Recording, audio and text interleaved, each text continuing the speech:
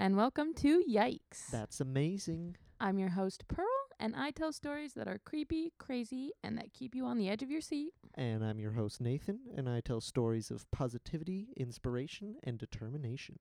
We're best friends. And we're roommates, and we are here to tell you some cool stories. Welcome back, guys. Thank you for joining us for episode 4 today. Yes. It means a lot to us. Can't believe we're already on episode 4. Very exciting. We've been watching closely, seeing how many people are... yeah, we've been watching you guys. Yeah, we've been so watching, seeing we're what's always going on. watching. We're always watching, constantly. So and please. very creepily. Yes.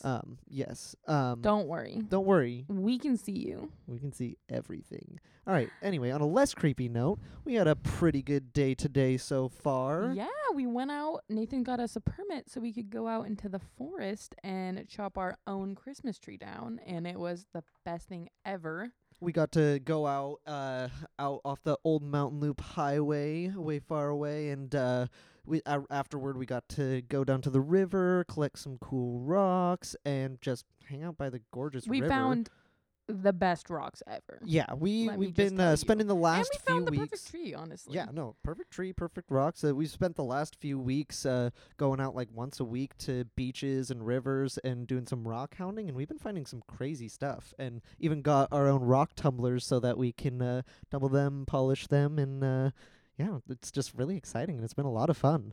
Yeah, highly recommend if you are bored, just go to your nearest body of water and look at all the rocks. Just You'd be crawl around on the surprised. I beach mean, for, like however long you want. Yeah, you'd be surprised at the things that you'll find there, because I mean, honestly, I've been to rivers and beaches a lot, but hadn't really had a focus on looking for cool rocks. But it really doesn't take a whole lot of time now I'm to like, holy find shit, some all these fucking rocks have been here this whole time. I feel like I've Exactly. been missing out on gold. Yeah, and the last few hikes that I've been on, 'cause I'll go on hikes by myself quite often, and even just on the path as I'm going, there'll be little creeks and streams and stuff, and there's just super cool rocks that, I mean, just straight from the mountain, just and straight from the it's source. honestly really cool too, because every place we've been has different kinds of rocks. No, it's not that there's different kinds of rocks. It's just Sometimes there'll be more of more of one specific rock at a certain it's place. Just so fun. The place we went today, we had never been there before. We just saw it and we were like, okay, cool, let's go down here, and it ended up being one of my favorite ones that we've been to so far. So Yeah, 'cause we found it, I got a map of places that under the permit that we got that you could cut trees down, and a bunch of them were along different rivers out in the Darrington area or so. We were on where the Sauk River and the White Chuck River meet, and it was just gorgeous out there, and yeah, coolest rocks, just the best. So yeah, 10 out of 10 would recommend some rock hounding. But now we are all cozied up right next to our Christmas tree and ready to tell you guys. Ready for me to tell you some really sad shit. Yeah. But we are going to start with me today so we can end you guys on a high note. Yes, exactly. Not get you too depressed. Yeah, last week we though did 2 separate episodes, second episode being a little depresso espresso, but we're gonna end it on a high note today. Yes. All right, so let's get into it. Oh, also, just right before we get into it, we wanted to mention, and we did post this on our Instagram, but we are now on almost all podcast platforms, including Apple Podcasts, which you might be listening on right now. But what you might not know is that one of the best things you can do to help a small podcast or any podcast is to leave a 5-star review. And you can literally say whatever you want. You could just type the letter Q. Yeah, or just to say actually pee pee don't poo poo type caca or something like that. Yeah, literally pee-pee, poo-poo, anything. It doesn't matter, just my leave a butt 5-star if you hurts. like it. Yeah, exactly. Yeah, Just but 5 stars. It's gotta be 5 honestly, and please just say some crazy weird stuff, because I would love just say that. I want to something read weird. it. I wanna Yeah, see you what don't you even guys have to have to say say. anything about the podcast, If but you also do it, you we will can give say you something a about the reward. podcast. Yes. And it's a metaphorical Metaphorical reward. kiss on the forehead, okay? Yes, and a big old hug. And Don't worry. You thank will receive.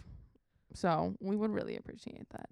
Anyway, enough of business. Let's get Let me get into it. into this sad shit. Okay. So ready for sad. So today I'm going to be talking about the epidemic of missing and murdered Indigenous women and girls. capital M for missing, capital M for murdered type shit, because it is that much of a problem. The rate at which Native women and girls go missing is honestly disturbing. And it really does not get even a shred of the media coverage it deserves. There's so many families all across the U.S. with unanswered questions. So many communities left mourning. And what's really sad is that there is basically a total lack of data about any of this. So it makes it a lot harder to It makes it even harder to solve the research problem, and, yeah, exactly, and even just and for people, get the the word information to get out, and exactly. people to know and understand how big of a problem it is. So because of poor police reporting, lack of police reporting, misreporting in general, and racial misclassification, the statistics that you can find are highly inaccurate. Whatever you can find, which is honestly not much, it's just not going to be accurate because the systems put in place just aren't good. So, I don't want to say statistics like these women are just statistics and just diminish their stories like that. Definitely that's not what I want to do at all. But I want to talk about this more because the statistics are scary. So, and we're kind of having more of a focus in this episode on Indigenous people coming up closer to Thanksgiving and wanting to give a light to Indigenous people in this country and what we can do to get the word out more. Yeah, I just have on here that we're obviously like a really tiny podcast at the moment, but you know, this whatever is really platform important. we have, we want to do what we can to keep the memory of these women alive and to get the word out a little bit more. So, my story is going to be very local to me and Nathan, here in Western Washington. But before I get into that, I'm going to share some more of those statistics. As I mentioned before, there's a really big problem with inaccurate reporting on these cases, and very frequently there's a big jurisdictional debate between federal, state, local, and tribal law enforcement, which basically either causes the investigation to just never really launch fully, or it starts to become the main issue in the investigation rather than them just doing what they need to do actually to find investigating. these girls. Yeah, I don't know. I don't understand how all that stuff works, but it seems like they could kind of get their shit together a little bit and not worry so much about Bigger jurisdiction. Fish. Yeah, it's like, exactly. Jesus Christ. Okay. I'm going to say definite trigger warning in general, not light content, rape, other horrible things. So, the National Crime Information Center reported that in 2016, nationwide, there were 5,712 reports of MMIW, missing and murdered Indigenous women. So, the U.S. Department of Justice had filed just 116, which I genuinely do not know how there can be such a huge disparity. So disgusting. Clearly, the numbers were there, and they just weren't. I don't know. They were just ignoring it. Very frustrating. 5,712. Yeah. And like I said, this is likely very inaccurate. And yes, that's and I literally mean low. So then that's a low number. 1/50th, if I'm doing the right math, 1/50th of the actual reported ones, because you said only 100 some had been reported. Yeah, 116. I think I can't do math, correct. but that's a very small very shred. small fraction of how many actually happened. Yeah. So murder is the third leading cause of death among Indigenous women and girls. They are 3 times more likely than white women to be murdered, American white women. They are twice as likely to be raped. 4 out of 5 experience violence, and more than half sexual violence. The murder rate of Indigenous women and girls can be up to 10 times the national average in certain areas, which is just, again, heartbreaking. Absolutely disgusting. 10 times? 10 times. That is. And so these are the reasons why we're like, this is such an important episode. I don't really hear anyone talking about this. So Yeah, because Pearl's been talking about these facts throughout the last week, and like just kind of without giving me too much information into her story. And I had never heard any of these facts before she started yeah, and researching I've it. I've And heard a lot of these stories on other podcasts, but they really don't get covered as much as the stories as of they white women should to get and yeah, exactly. It's like it's such a massive, like I said, it's an epidemic. So something we definitely need to talk about more. So the Urban Indian Health Institute recognized that there were no statistics on MMIW in urban areas, despite the fact that 71% of indigenous people in the U.S. actually do live in urban areas, which kind of surprised me, but this is partially due to federal forced relocation policies from back in the 50s, lack of love it. resources offered to tribes, and other reasons, which I feel ignorant for saying I'm surprised. Yeah. Anyway, so they surveyed 71 cities across the U.S., and some of their findings do not shed a bright light on our beloved state of Washington. Washington is the state with the second highest rate of open MMIW cases, second to New Mexico. Oh. Yeah. 94% of indigenous women and girls living in Seattle experience sexual assault. 94? All of the women and indigenous girls in Seattle experience sexual assault. So disgusting. They are legitimately like, that city is not safe for them. No. Not that city is safe at all, but especially it sounds like No. especially for indigenous that's women. Horrifying. That's absolutely horrifying. I'm scared enough to go out there by myself, and that's not even, So in 2016, the U.S. government did declare May 5th National Day of Awareness for Missing and Murdered Native Women and Girls, which is obviously amazing, and anything that brings awareness is good. But I think we both know that, like most things the White House fucking does, it's performative. Exactly. And they have perpetrated a lot of the worst crimes against our first people. Yeah. So I'll fucking believe that they care when I see it. Exactly.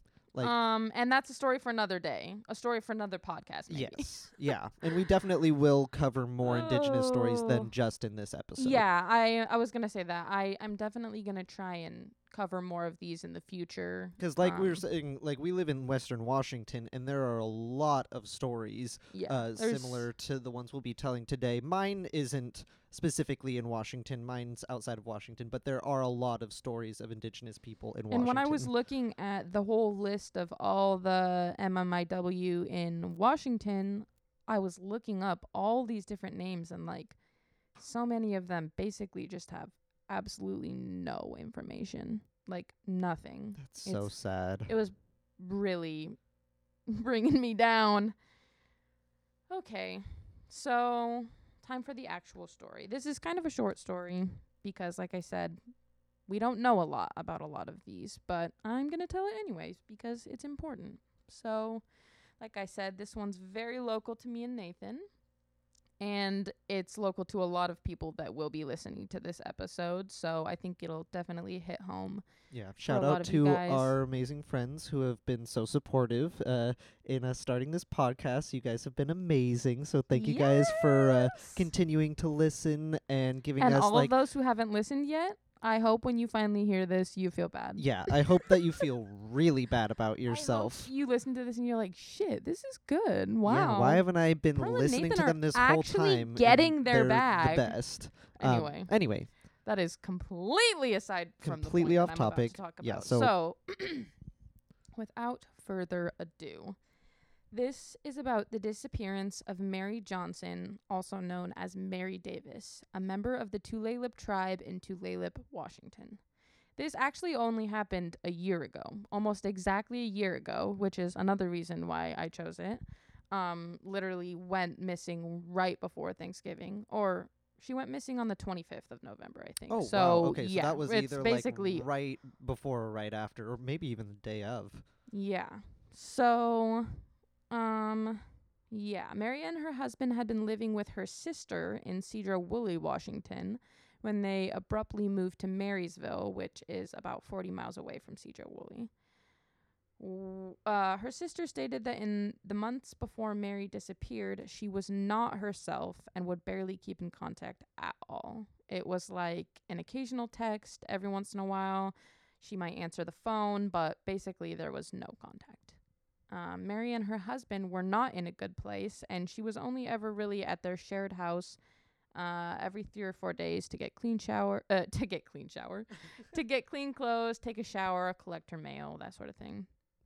And then she would go and stay with a friend again, just kind of couch surfing, as one would say. So it seems like there was a little trouble in paradise. Yeah, trouble in paradise. It said at one point that she was afraid that her husband was gonna move and like take their stuff with him, so she had someone like drive her to tribal court to get advice. But she went missing shortly after that, so there's not. Yeah. So the day before the last time she was seen, her estranged husband dropped her off at a friend's house on the reservation, and she had a suitcase with her. She was going to stay there that night and then travel 30 miles to Oso, Washington, to stay with a couple she knew that lived there. So on November 25th, she was supposed to get a ride to a church where another friend would pick her up and take her the rest of the way to Oso. So another man that was staying at that same house that she had just stayed at the night before wanted a ride as well. But the person who was going to give Mary a ride ended up, I don't know, it wasn't really clear exactly what happened, but one of Mary or this friend who wanted the ride were being impatient, and the guy ended up just kicking them out of his truck, and they just started out on foot towards the church. So the other guy, so there's the guy's house that she stayed at, the guy who wants a ride with her in the car, the guy who's giving her the ride, and there's no names for any of these people. So these are three separate guys. Three separate guys. The guy whose house it is, the guy who wants a ride, and the guy who's giving them a ride in the truck. Yes. Guy who's giving them a ride in the truck kicks them out. Other guy who's supposed to pick them up from the church shows up, and obviously since Mary and the other guy hadn't been able to get a ride, they were walking there yet. And they were taking a long time to get there. So he was like, WTF? Yeah. And he took off. So he started driving down Fire Trail Road.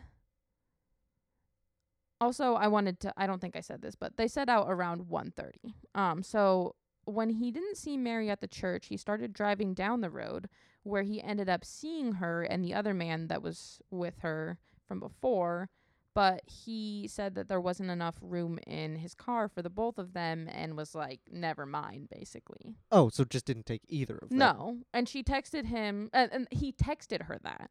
So he there was another guy passed coming her, and then was like, I can't fit both of you, so just like, never mind. And they've literally and been she was walking like, I'm all this almost way. to the church, and I don't really know why. Like, it's a little bit confusing.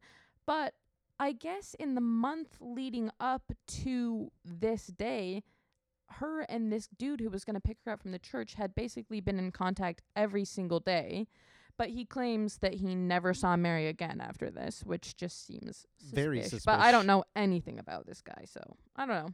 Yeah, well, like you were saying, it's hard to get the details of this. Hard. Couldn't even find names for those. Like, there was basically and I don't even know what her relationship with him was. Yeah. So that was the last text she ever sent, the one that she sent him that said, I'm going to be at the church soon. However, she did make one more call, which was to the house of the couple in Oso, the house that where she was trying to make it. And she left a voicemail because they were busy and they didn't pick up. And she basically, they said she sounded desperate and was asking them to please pick up. But after that, she never arrived to their house, and she has not been seen since. Ugh. So about an hour after her call to the couple in Oso, her phone connected to cell towers in Oso. She didn't have a car or a driver's license as a means to get there, so she definitely could not have walked 25 miles in 2 hours. So it sounds like she was probably hitchhiking. Yes. So clearly she got a ride somehow. Later in the day, around 8:50, her phone connected to towers back in Marysville. Interesting. Where it stayed until the next morning before being shut off.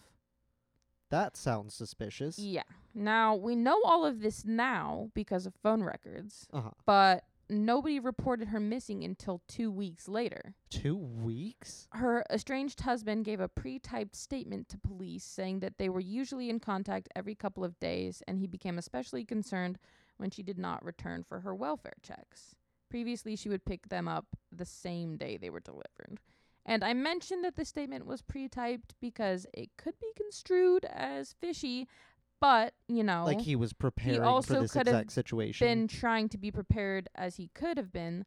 He basically realized, oh shit, she's been gone for a while. And I'm thinking maybe he just thought he wanted to be as prepared as he could so that he could quickly give them a statement and they could start looking. I mean, for I'm her. sure he was probably aware of the Well, like and that's- slow going process of like missing indigenous women. Yeah, so he and wanted to. I mean, I don't That's know what I say next the here. deeper parts that of the it's story. a problem. It's a very common, sadly, a very common thing that Native people have to go through. So maybe he was already ready that he might have to do that someday. I don't know. That's so sad. It's really fucked.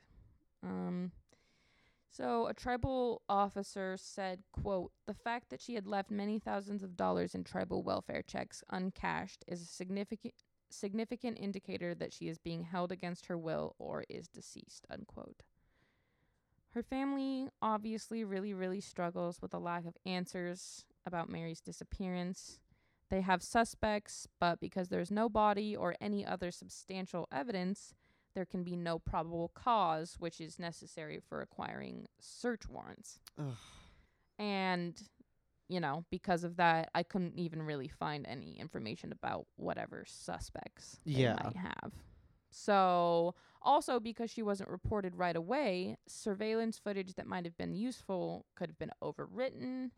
And also because they don't know if she died on the reservation or not, they don't know if they can leverage certain powers, like federal powers, that would be really useful. Like for you were talking investigating about crime. the Exactly. jurisdiction thing. Exactly. Ugh. So, yeah, basically, it's been a year, and there's no answers. So there's a billboard on I-5 around the area where she's from that shows a picture of Mary and offers a number to call for tips. So you guys might have seen that. But I mean, at least there's that. At least people passing can see a picture of her. Yeah. And hopefully somebody might have seen something at some point. I mean, it was only a year ago. Just to bring her family some closure. Yeah.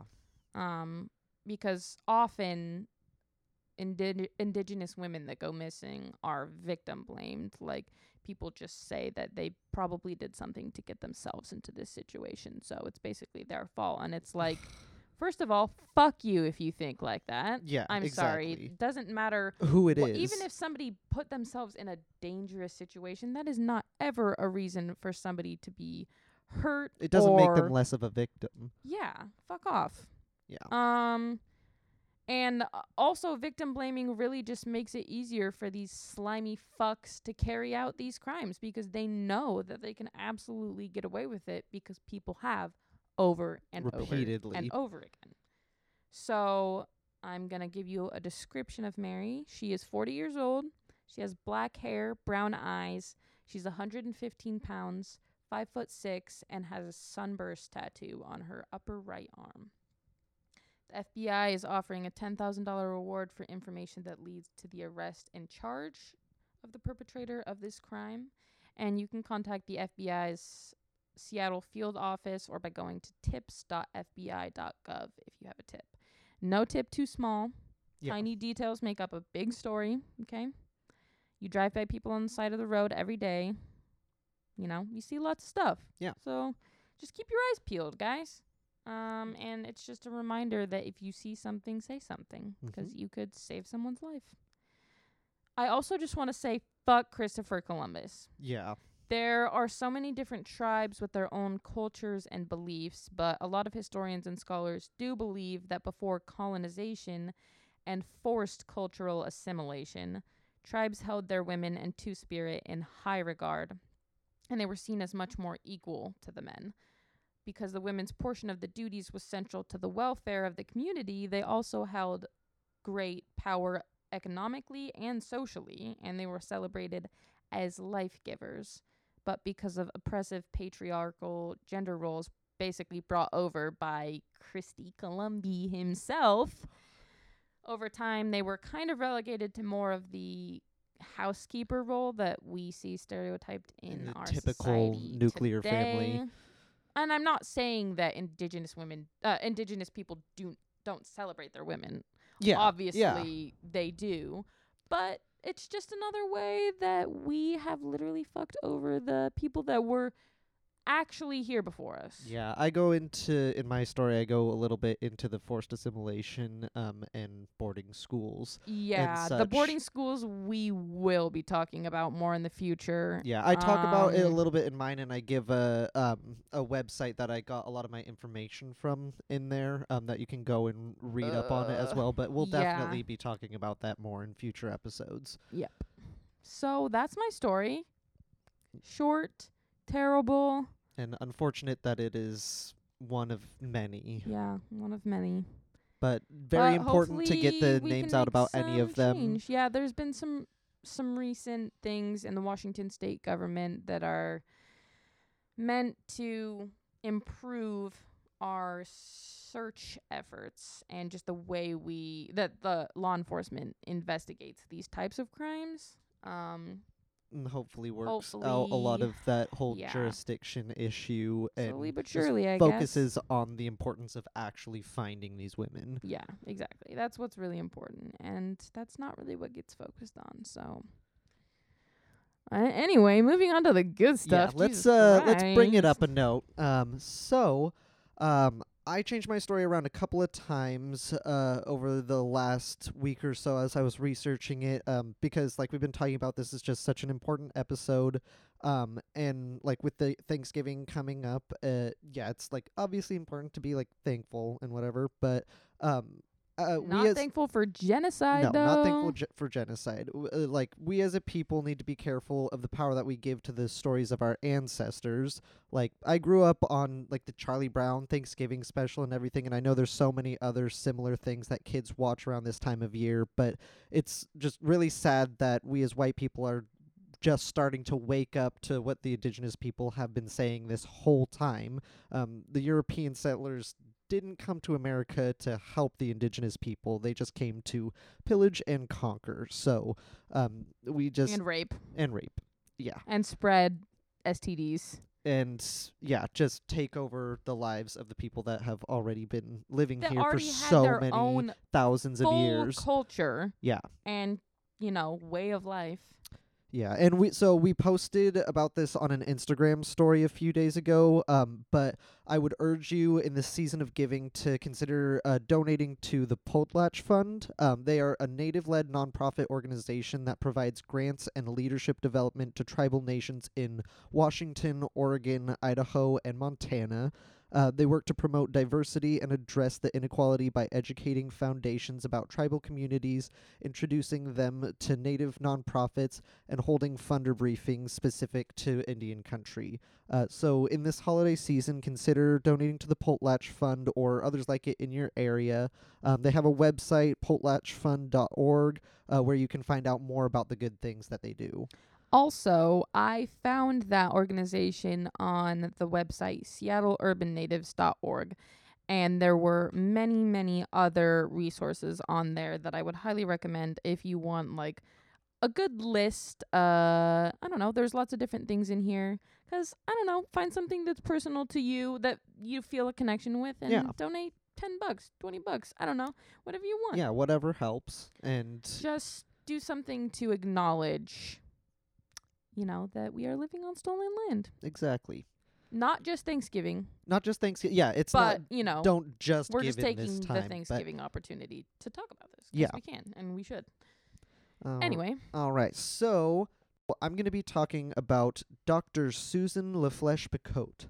I swear to God, you were just going to say Dr. Seuss, and I was like, fuck I'm off. Be this talking is not about April Dr. Fool's. Surprise. No. Dr. Susan LaFlesche Picotte the first person to receive federal aid for professional education and the first Indigenous American woman to receive a medical degree. Oh shit. Yeah, very, very impressive. Shoddy. I got my information from the Changing the Face of Medicine website, Nebraska Studies website, and the Native Partnerships website. Dr. Susan Flesche Picotte was born June 17th, 1865. So we're taking it back almost a couple hundred years. To her father, Chief Joseph LaFlesche, also known as Iron Eyes, and his wife, Mary LaFlesche, known as One Woman, on the Omaha Reservation in northeastern Nebraska. This was during a time where there was a lot of white reform for the indigenous people, meaning white people were trying to do away with the native ways, as seeing them as barbaric and unclean. So this was an especially difficult time to be living on reservation land because your resources were incredibly limited and thought of as less than to the settlers that were coming in and stealing your land. I also wanted to take a moment to give a shout out to my environmental science, English, humanities, Washington State history, and U.S. history teacher, Heidi, for the large focus on Indigenous studies while we were in school. Pearl and I went to a very small K-12 school with very little funding, but we had so many teachers that cared so much about the quality of education of the students. Heidi made it a point in all of the classes that she taught to highlight the struggles of the indigenous communities all across the U.S., the importance of indigenous cultures in the history of our country, and not sugarcoat the atrocities that befell them by the hands of the European settlers. So, Heidi, if you're listening, thank Shout you out for to that. Heidi! And thank you for sparking such a love and giving me all the knowledge that I have of the outdoors as well. So, big shout out to Heidi. Truly. She's amazing. I love her. Anyway, all right, back to the story. So at 8 years old, Susan came to the harsh realization of how little the white settlers cared about the indigenous people they had forced onto the reservations. An elderly woman of her tribe became very ill, so Susan stayed with her, waiting for help from a white doctor who they had been told would come to see this woman. Though they were told repeatedly he would come to take care of her, help never came, and the elderly woman unfortunately passed. But this sparked something in Susan, and she wanted to make a change for her people. She was homeschooled on the reservation until age 14, where she was then sent to the Elizabeth Institute for Young Ladies in New Jersey. And so this is where I was saying I'd talk about those boarding schools. Now, I remember learning... Boarding schools. Yeah, boarding schools. Ugh. No, I remember learning about these sorts of boarding schools in Heidi's class, and it just makes me so sad. And so they were receiving an education in things like mathematics, history, and such. But the core intention of the boarding school was to quote unquote civilize the indigenous youth, as was so horribly put by Richard Henry Pratt. The goal was to kill the Indian, save the man. A disgusting quote. I hate that with every fiber of my being. Yeah, absolutely horrible. Many of these children were taken from the land they grew up on from their families and put in these boarding schools to be taught the new American way of life. They were indoctrinated with the importance of private property, material wealth, and monogamous nuclear families. In addition, there was religious training into Christianity, and they would be taught the principles of a democratic society, institutions, and political structure to train them to be a part of society. So, and it's like, train them? Yeah, train them. They're human beings. And also it talks about like they would cut their braids off, like specifically so many for stories like of stuff like that. Yeah, specifically like the young men, they would cut their braids off and just basically teach them that everything in their culture was wrong. So it's basically like somebody coming into your house and saying, first of all, I own your house. Second, your religion and all your practices and way of life are wrong. And third, we're going to force you into doing things the way we think is best, and you really don't have a say in any of this, and just expect them to be cool with it. I think everyone can agree that that is anyone's nightmare. Absolute nightmare. I could not imagine. I would literally, someone just and busted obviously in we and cannot imagine the magnitude. No. Of, yeah. Absolutely. like we've been But talking about that's a very pillaging good and way to put that. yeah. So it's just imagine somebody coming into your house and doing that, and that is just a small portion of what they had to deal with at the time. So And still have to do with. and still have to deal with. I refreshed my memory on the subject of these boarding schools on the nativepartnership.org website. You can read about the boarding schools on there if you want to learn more. It's very sad. So You want to learn more. yeah. So educate yourself and understand. Me too. I want to learn more too. Exactly. Yeah. So anyway, Susan returned back home from the boarding school at the age of 17 and began teaching at the Quaker Mission School on the Omaha Reservation. While she worked at the school, there was an ethnologist there. And for those of you who don't know, which I didn't before looking into the story, those of all of us, I literally had no clue. I had to look into that when I read that. An ethnologist is someone who analyzes cultures specifically in regard to their historical development and similarities and dissimilarities between them. The ethnologist was Alice Fletcher, and she was a big advocate for the Omaha people. She had fallen ill, and Susan was nursing her back to health. In this time they had together, Alice urged Susan to go back to school and get her medical degree. This already being a dream of Susan's, from her childhood experience of the white doctors doing very little or nothing at all to help her people. It didn't take much convincing on Alice's part. While Susan was attending the Hampton Institute, one of the nation's first schools of higher education, the resident physician of the institute, Martha Waldron, encouraged Susan to apply to the Women's Medical College of Pennsylvania, which she herself was a graduate of. Alice, Cool.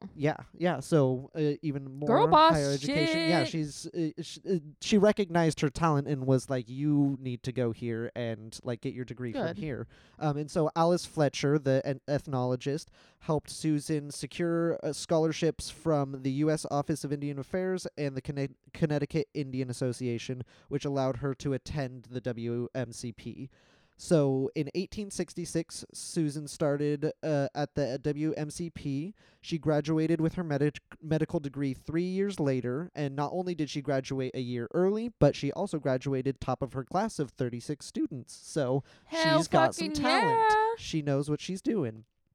Get it. After returning to the reservation from medical school, she definitely had her work cut out for her. She was the only doctor on the reservation of over 1,000 members. So that's a big responsibility. A lot to take care of. In 1894, Dr. Susan LaFlesche got married to Henry Picotte, the brother of her sister's husband, Charles Picotte. She moved with him from the Omaha Reservation in Nebraska to Bancroft, Nebraska. Here she set up her own private practice where she cared both for indigenous people and the European settlers. She would later give birth to Henry and her two sons, Carl and Pierre. While having a busy practice, Susan was also busy taking care of her kids, her ill mother, and 9 years after their marriage, Henry fell ill and passed away, leaving her a widowed single mother with a thriving medical practice. So a thriving medical practice and 2 children. yeah, and her kids were pretty young because Yeah, I they was were gonna only say. married for 9 years, so both of her children were under the age of 9 when her husband passed away. So yeah, she had a lot on her plate. Oh, that's sad. And so, after the passing of her husband, Susan moved her and her 2 boys to the town on a reservation called Walthill, also in Nebraska. Susan helped build her own house that her and her boys lived in. Susan spent her time healing the sick and advocating for her people. On the Nebraska Study website, where I got a lot of the information for this story, I found a document that was a letter Susan had written to the Commissioner of Indian Affairs about the lack of resources her reservation had to spread the information about tuberculosis and alcoholism. Tuberculosis had taken a lot of lives, and many of them were kids returning home from those boarding schools I was talking about.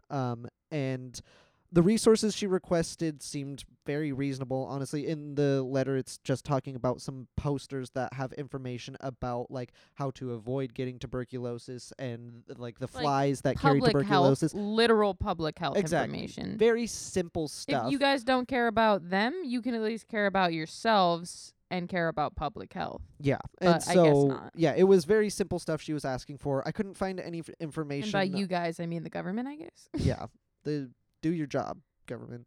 But yeah, I couldn't find any information on if she got the resources she requested, but I really hope so because they seemed very simple. And yeah, so you can find a photocopy of the original letter and a transcribed copy on the in the article about Susan LaFlesche Picotte on the Nebraska Studies website.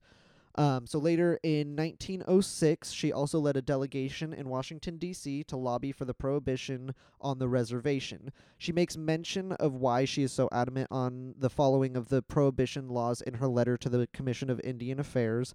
White men were coming onto the reservation, bringing liquor to sell to the indigenous people, and in doing so, an intoxicated young man murdered an older man on the reservation and then committed suicide. So it was a very personal subject that the white men were coming and taking advantage of the indigenous people and selling them booze, and it was causing a lot of problems on the reservation. So she went to D.C. and led a delegation for prohibition on the reservations. And then later in 1913, Susan's dreams of opening a hospital on reservation ground became a reality. And they did this all without federal funding and all by themselves, built this hospital. She literally helped build it herself, and then also worked in the hospital, and it was just down the street from the house that she had built for her and her boys. Now this building has been restored and is filled with artifacts of Susan's life and is called the Susan LaFlesche Picotte Center.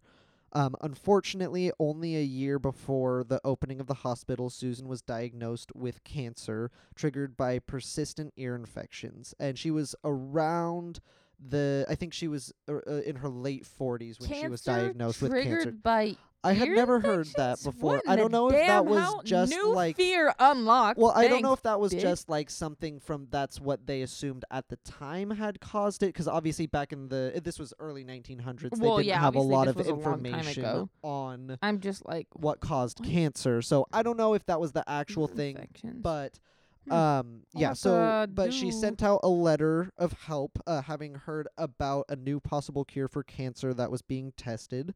The person in question that was working on this cure for cancer was Marie Curie, the Nobel Prize-winning scientist. Marie answered Susan's call and actually sent a small nugget of radium, which Marie Curie had been working with in attempts to cure cancer. When they received the radium, they tried setting it in Susan's ear. It ended up falling too deep in her ear, and it took hours to pull it out. Unfortunately, though, radium was not a cure to cancer and is radium was quite not the move. radioactive. That really fucked our shit up for a little bit there. Yeah, and it ended up actually being the cause of Susan's death. However, the cancer she had would have been fatal in not much longer of a time than the radium had taken.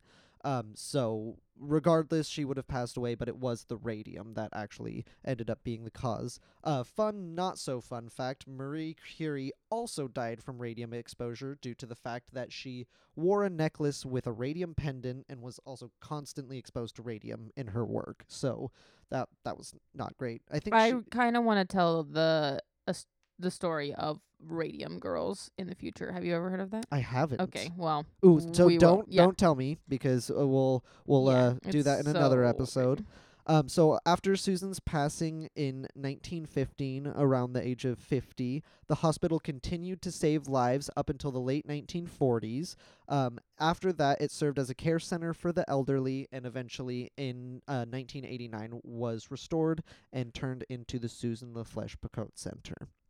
So that is the wonderful story of That's the amazing. first Indigenous woman to receive a medical degree. That's fucking awesome. And save tons of lives and just be awesome. Yeah, there's some good information around there. baddie alert. Yeah, there's some good information on the websites that I listed, just about the amazing things that she did, and she was just a really big advocate for just the health and safety of her tribe and anywhere that she lived, because she, even when they moved to, what was it, the other city that her and her husband moved to, Bangkok or whatever the fuck.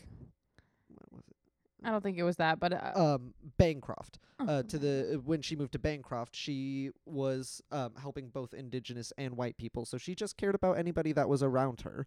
So yeah, great woman. Yeah. Love her. It's nice. I mean, it's nice. I was gonna say it's nice that we can talk about really fucked up shit, but I And then meant bring it up at the end. it's important that we don't only focus on the fact that, yes, there's a huge problem with indigenous women and girls getting kidnapped and murdered, and we need to work on solutions to solve that, but we also want to highlight all the amazing things that they've done over the years for Exactly.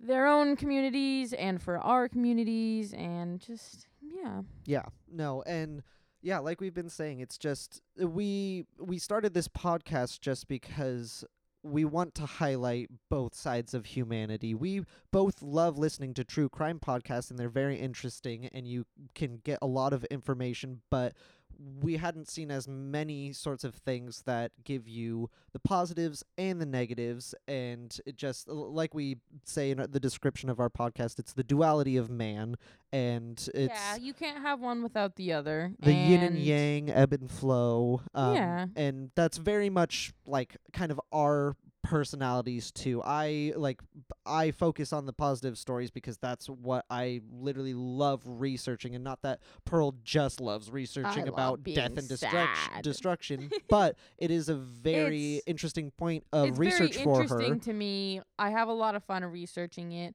and I mean, like many others, the morbid is very intriguing to me. I'm sorry, it just is. And like in episodes like this, it can highlight such an incredible problem that's happening within our own state and all around the country, and we can hopefully, even though we're a smaller podcast right now, hopefully give a voice to the people who don't have as much of a voice, and any voice helps. So yeah. So that is our stories. Those are our stories. That is our stories. And so like we said earlier, if you want to give us a little 5-star rating or something, that would be very nice. You really want to. It's pretty gonna be please. So fun. It's gonna feel just like a write looking. some weird stuff in the comments section of it, and we'll read out the weirdest one on the next episode. Yeah. That would be Top fun. Or we'll just read one them all out, and on the next it'll be episode. pretty No funny. one's gonna give us a fucking review. And we'll get to the next episode, and we'll when be like, there's so reviews, you we'll read off bitches some good didn't ones. give How us about that? anything. Yeah. So yeah, give us a little like, comment, review, any of those sorts Subscribe, of things, and comment below. all those things that everybody says, all of those good things. And again, like, if you have any stories related to the content of this episode or any previous episodes, or any content that we would be doing, any of your own stories or any interesting stories you've heard of, send us an email at yikesthat'samazingpodcast@gmail.com, or send us a DM on Instagram, anything like that. Follow us on our Instagram. Yikes, and that's we have a amazing. TikTok page as well. Yeah, we have a TikTok. Yikes, that's amazing pod. So you can follow us on either of those, and you can see pictures relating to our episodes. You can see pictures of us. You can see pictures of our cats, which is the main reason why you should go visit Exactly. that page, to be They quite honest with literally fuel our research with their cuteness. Yeah, and do little polls on our Instagram and stuff. You guys can be involved. It's so fun. Yeah, and on a lot of our Spotify episodes as well, we've got some polls or questions that you can answer. So yeah, just interact with any of it and give us some tips. And if you're too critical, we will cry, and we will be very sad, but we will be just as critical back, and we'll be write you we'll a be negative more review, critical, so and we'll be really don't mean. So, be mean to us. but be honest and give us some feedback. So thank you for listening. You have anything listening. to say, Karen? No, she being a Oh, quiet she girl. says no. Yeah, Okay. she's like, I'm shy. I'm too shy. We'll have to get her to say something sometime. We will. Anyway, thank you for listening, and we look forward to seeing you back here next time. week. All Okay. right. Bye. Goodbye.